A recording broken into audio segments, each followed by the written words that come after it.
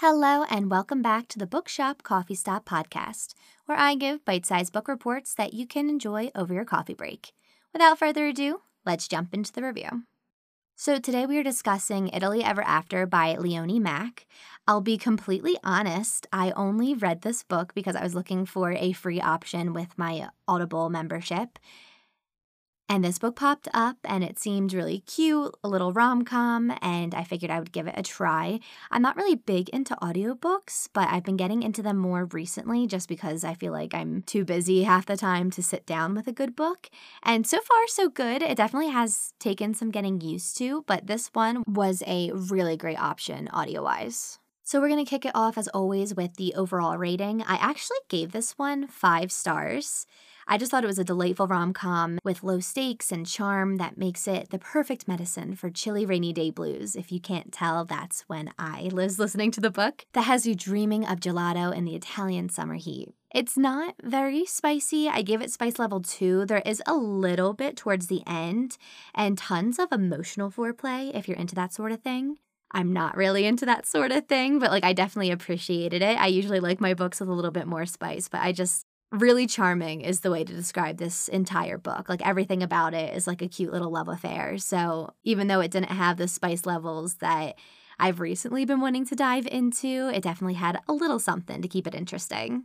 I will say, though, as far as immersion, I rated it 4 globes. I think Mack did a really fantastic job of bringing Italy to life in my eyes. I haven't been to Italy, but I've read a couple books now that are set in Italy, and of the few books that I've read, this was definitely the one that felt most realistic to me, especially too, it focused on such a small village in Italy, not necessarily a big popular city, and yet it still really brought it to life in my eyes. I think even people who don't really have exposure would feel like this was a really realistic interpretation. And even though obviously the book is based in romance, all the other little elements that add into it can really make or break a book, and I think she did a really fantastic job with it. For shock value, nothing surprising here. I'm giving it 2 bolts. I think that's more than okay for rom-com genre. We really don't want to be surprised too much, because if we're surprised too much, it probably isn't doing the job that a rom-com is supposed to do.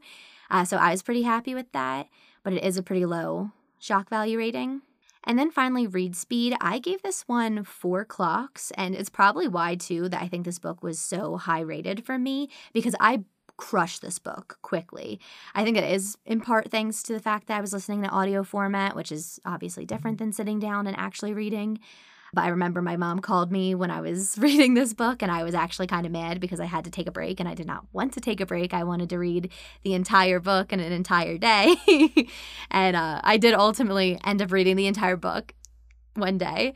But I did get to talk to my mom too, so it all worked out in the end, but I was definitely not willing to take a break from it.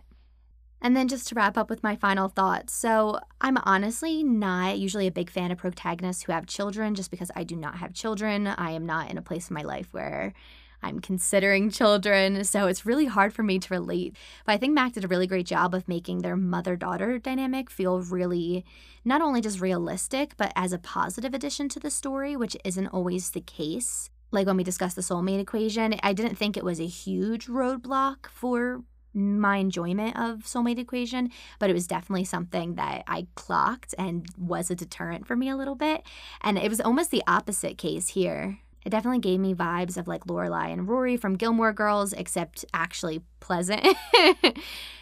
And then on top of that, I usually don't love divorced main characters, not because they are divorced, just because it becomes such a huge factor in the book, which is understandable, it's realistic, but in a rom-com, you're usually trying to escape some of that realism. But I do think in this book, particularly in what Mack did, it didn't feel too much like she was a jilted lover and her ex-husband was some larger-than-life villain. It felt a lot more like she was already on the road to seeking out new love and new opportunities, instead of this whole dynamic of having to recover from heartbreak. Because when you read a rom-com, you're not there for heartbreak, you're there for love, and that is what we're given.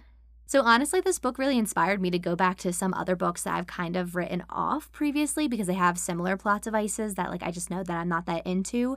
So that's probably the best compliment I can give, that it really made me change my perspective on this.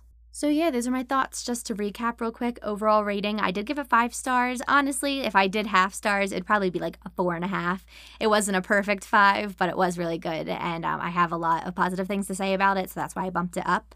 Spice level is 2 peppers, not very much spice, but a little bit of spice, a little heat.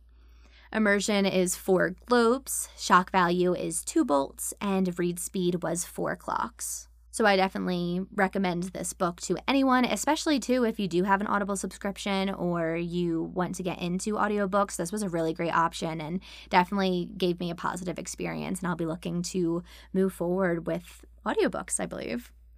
And now time for the promotion parade. So go ahead and follow me on Goodreads for my first takes. You can either look me up as Allison Giordano or Bookshop Coffee Stop. Follow me on TikTok and Instagram at Bookshop Coffee Stop, and subscribe to this podcast, leave a 5-star rating and a review. And remember, if you have book recs for me, highly requested book reports, want to be featured on any of my socials or on the podcast even when we have some of our discussions moving forward, or if you just want to argue with me, please feel free to DM or email at bookshopcoffeestop@gmail.com. Until then, get reading.